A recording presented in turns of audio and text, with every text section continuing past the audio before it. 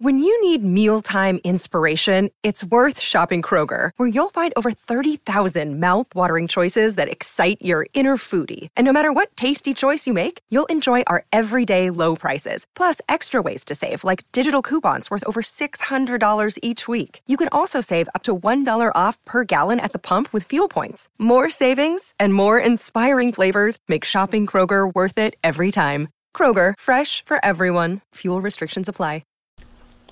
Hey, how's it going? This is Matt here from Silver Fortune. So, quick layout for this video today, or podcast if you're listening to it in the podcast world. And yes, I am on most major podcast platforms if you prefer to use that rather than YouTube. My feelings will not be hurt whatsoever. I encourage you to do that if you want to. But, quick layout. So, the Fed had their meeting yesterday. I want to talk about what is going on. You know, if you guys were watching the markets, if you guys were watching the news, there's a lot of volatility yesterday, kind of across the board, the stock market, the bond market, precious metals, dollar index.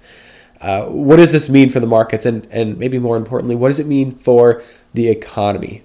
So I want to talk about all that, and especially, you know, with a focus on precious metals, because I know you guys are interested in that as well. But I want to start off with basically what happened in the first place. So the Fed raised rates, and that's not the big deal here. That's not why markets did what they did. That's not why the Dow swung like 600-700 points. Okay. Going into this meeting, there was some uncertainty about whether or not the Fed would raise rates. But as we got closer, I think a consensus kind of formed. You know, there was 80% chance or something. And usually that's high enough for the Fed to kind of get the signal that you can raise rates. Almost like giving the market what they want to some extent. So they raised rates, and that was, again, not what created the markets. It's the details that the Fed left afterwards. What the markets were hoping for was a dovish Fed, a Jerome Powell that would kind of take more of a wait-and-see approach going forward, more of a, you know what, we're going to raise rates today, but heading into 2019, we wouldn't rule out a rate hike or two, but we're going to be very data-dependent. We're going to be very cautious moving forward. That's not really the impression that he left on the markets. Rather, basically what he said is, we're adjusting a bit. We're going to maybe take one rate hike off the table in 2018, but we very well may not. And overall, my course, my trajectory, the trajectory of the interest rates of the Fed hasn't really changed. Right? There was that. And then also another thing that he said that spooked the markets was in regards to the balance sheet. The unwind that I'm always talking about on this channel, quantitative tightening. He basically said it's no big deal. He says, quote, this is from CNBC, quote, I think that the runoff of the balance sheet has been smooth and has served its purpose. I don't see us changing that. That's what Powell said. So there you have it. I mean, and that spooked the markets as well, because they're understanding that, hey, this quantitative tightening, this is the opposite of QE, and look at what QE did. Maybe we should be worried about this. And Powell's coming out here saying, it's going smoothly. Never mind the fact that markets are down like 10%. You know, they're around, right now as I record this video, I think they are at their lowest point for 2018. Right? They're down at their lows from like November or October of 2017. I wouldn't call that smooth.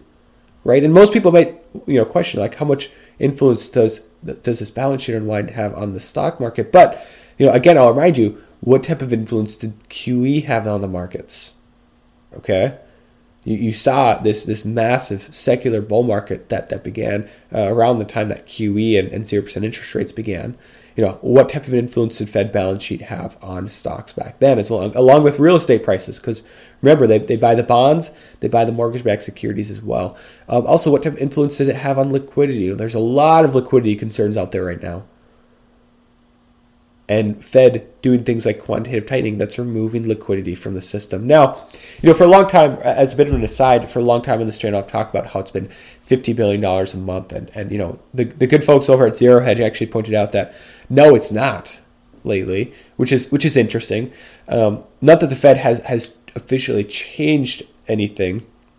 It's simply that from month to month, sometimes they just aren't able to unwind the full 50.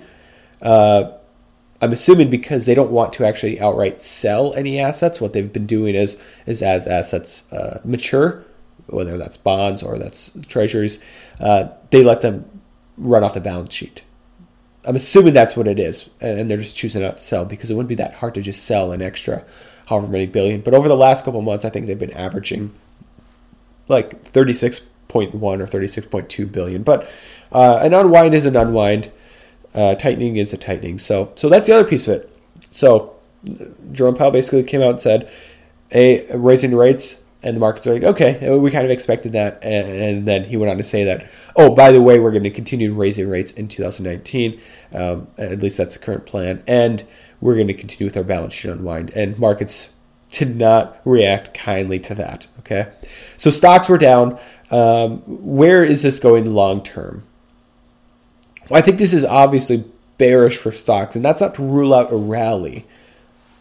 Okay, but if the Fed continues on this hawkish path for too long, I guess if I could sum it up in one quick sentence would be like to say, we've seen this movie before, right? We've seen this happen before, where the Fed raises rates too quickly, they raise them too high, and they pop the very bubbles they created, right? This is exactly what they did back in the mid-2000s. Alan Greenspan and then Ben Bernanke. Right, raise rates too quickly, raise them too much, and pop the bubble you created. Right, that's what we're doing right now. Okay, and so if the Fed obviously continues to raise interest rates, you're going to see the economy tank. You're going to see the stock market tank.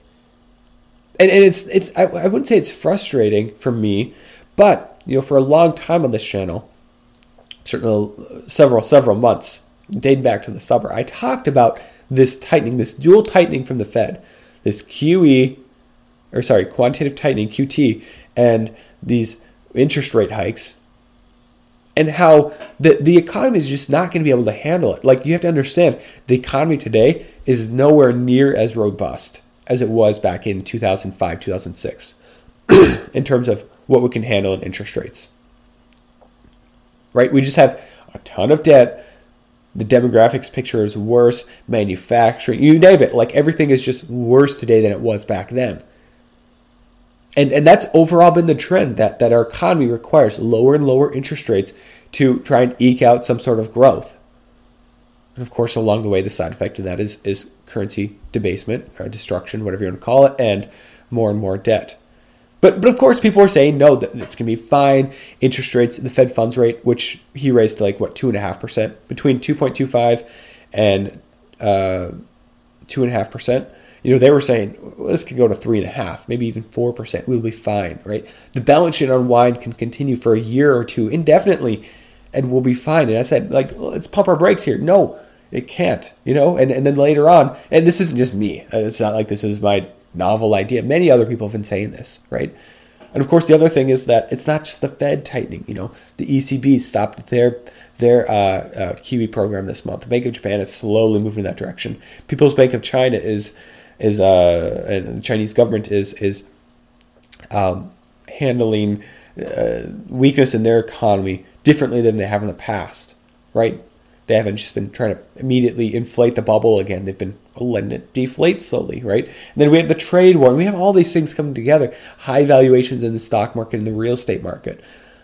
It's no surprise that this is the end result. This is what's happening, and that is happening so quickly, right? The end of 2018, rather than what a lot of people said, middle of 2020 or something like that. No, this is one of the longest economic recoveries in U.S. history, economic expansions. It's no surprise that it appears to be coming to an end here. So if they continue to raise rates, that's what's going to happen. And if they don't continue to raise rates, I still think that's what's going to happen. Because basically, the next 3 months, the next 6 months are going to be a crucial period for the Fed. The question is going to be, are they going to raise rates or are they not going to raise rates? And every time that they even hint that they're going to continue to raise rates 2019, I think you'll see the markets tank. You'll see them go down. That is not what the markets want to hear, right? As somebody else put it, I didn't even see who it was this morning. Let's see here. This is I'll have it here in a second. But basically, he said, people got to wonder. David Tepper, is the Fed? Powell just told you the Fed put is dead, meaning that the Fed's not going to save the markets. Okay, so long term, where do I think this is headed in 2019? They raised rates today, if they raise them one more time, two more times, like you have to understand that the circumstances of that would not be what Chairman Powell was doing for much of the time in the past, where he was raising rates as the stock market was climbing and climbing and climbing. No. And that's what Yellen did a bit towards the end of her tenure as well, or her time as chairwoman. No, it's going to be raising rates in the midst of a lot of weakness in the economy, in the stock market. You'll see this in the stock market. You'll see it in the debt markets, the corporate debt markets, right? You'll see bubbles start to pop. You'll see problems pop up left and right in our economy. And I just don't foresee that. I think this is going to be a wait approach. And no matter what Powell said yesterday, no matter what the Fed said yesterday, if they raise rates again, unless we have some magical recovery in the next couple months, it's going to be 6 months out, 9 months out before they even consider raising rates again. And of course, they still have quantitative tightening in the meantime. They're going to continue to tighten. So that's where we're heading. I'm not so sure they're going to raise rates again. I'm not so sure they're going to loosen or tighten monetary policy a whole lot more, other than through their balance sheet unwind. And so I think what this means is that we're getting closer and closer to the end game here. Recession, right? And of course, it's bearish for stocks. And that's really bullish for metals, because basically how we see this playing out is that the Fed is pivoting. They'll be forced to pivot. As I said, they're not going to... What happened today, or what happened yesterday, raising rates in the midst of in a lot of market turmoil and a lot of questions about the economy, they're not going to make that a regular practice where every time they raise rates, the market crashes by a 700-point swing, right? Already people are talking about a weakening economy. By then, they'll talk about it even more. And that plays into perception, plays into actual consumption, investment. The corporate debt markets are already reeling, even prior to this rate hike. And so I just don't see it happening again anytime soon. And because I don't think it happens anytime soon, I think before they even have a chance for things to kind of cool down, stabilize and everything, and consider raising rates again, I think we're already going to be moving into an economic downturn. I think you'll certainly see it worldwide in other places, whether that's China, Australia, Canada, the EU. You'll start to see it those places. And that's going to play into the Fed decision-making, play into the U.S. economy as a whole. So for precious metals, what does this mean for precious metals? Well, if I can talk about them for a bit, because I know you guys will enjoy this. They were down following that announcement, which is kind of what you'd expect. Interest rates in theory are bearish for metals, right? Partly because they're bullish for the dollar in theory. Well, when it's all said and done, they were down. If I can put this into some numbers for you, gold topped out, around 1257 leading into the meeting. Yesterday, kind of overnight or in the afternoon, they closed around 1242. Gold did. Well, as the time that I'm recording this video, they're back up above 1250, around 1255 right now. So, not that big of a deal. They're back up again. Long term, what does this mean for precious metals? Well, I think heading into the new year, we're going to see them bounce. We're going to see them move up. Gold could take out 1,300, which would be a big deal. Silver could move out of the $14 range into the $15, maybe into $16 range, depending on what happens with the ratio as well. As far as the Fed goes, I continue to say that the next big catalyst for precious metals is the Fed. Fed weakening. Fed loosening of their policy. That's the next big... I'm not ruling out some other catalyst, but it's going to be the Fed. It's going to be the Fed coming out 3 months from now, 4 or 5 months from now, coming out and saying, we're not going to raise rates today, and we're going to, reel in our forecast. Like maybe we're not going to raise rates next time either, or for the next 6 months or whatever. Really begin to officially make this pivot towards easing, because they're going to have to very quickly, make this pivot towards easing, towards interest rate cuts through halting their QT program. That's going to be dollar bearish. And you'll see metals move up on the back of that somewhat as they begin this pivot, I think. That's going to coincide with weakness in the economy. And I'm not ruling out some sort of a drop in the markets, precious metals markets like we had in 2008. Don't think it'll be as extreme head into this next downturn. But then once the Fed is forced to react quickly with major rate cuts, with major QE. That's going to be the big move for precious metals. At that point, it's not going to be the only piece of it.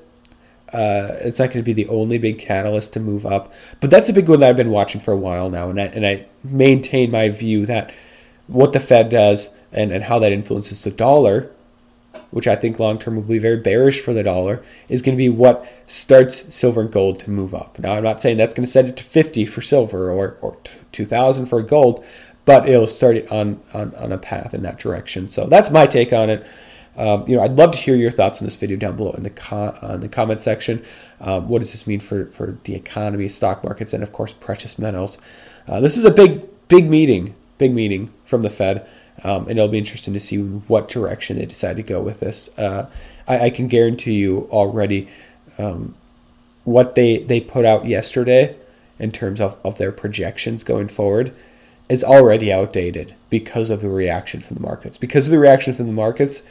Already that's outdated, and I think already their outlook I think we're going to find pretty soon here is more and more moving in the dovish direction. So again, I'd love to hear your thoughts on this down below in the comment section. And yes, I'm on all major podcast platforms that I know of: iTunes, Spotify, Google, Android, Pocket Cast, Castbox.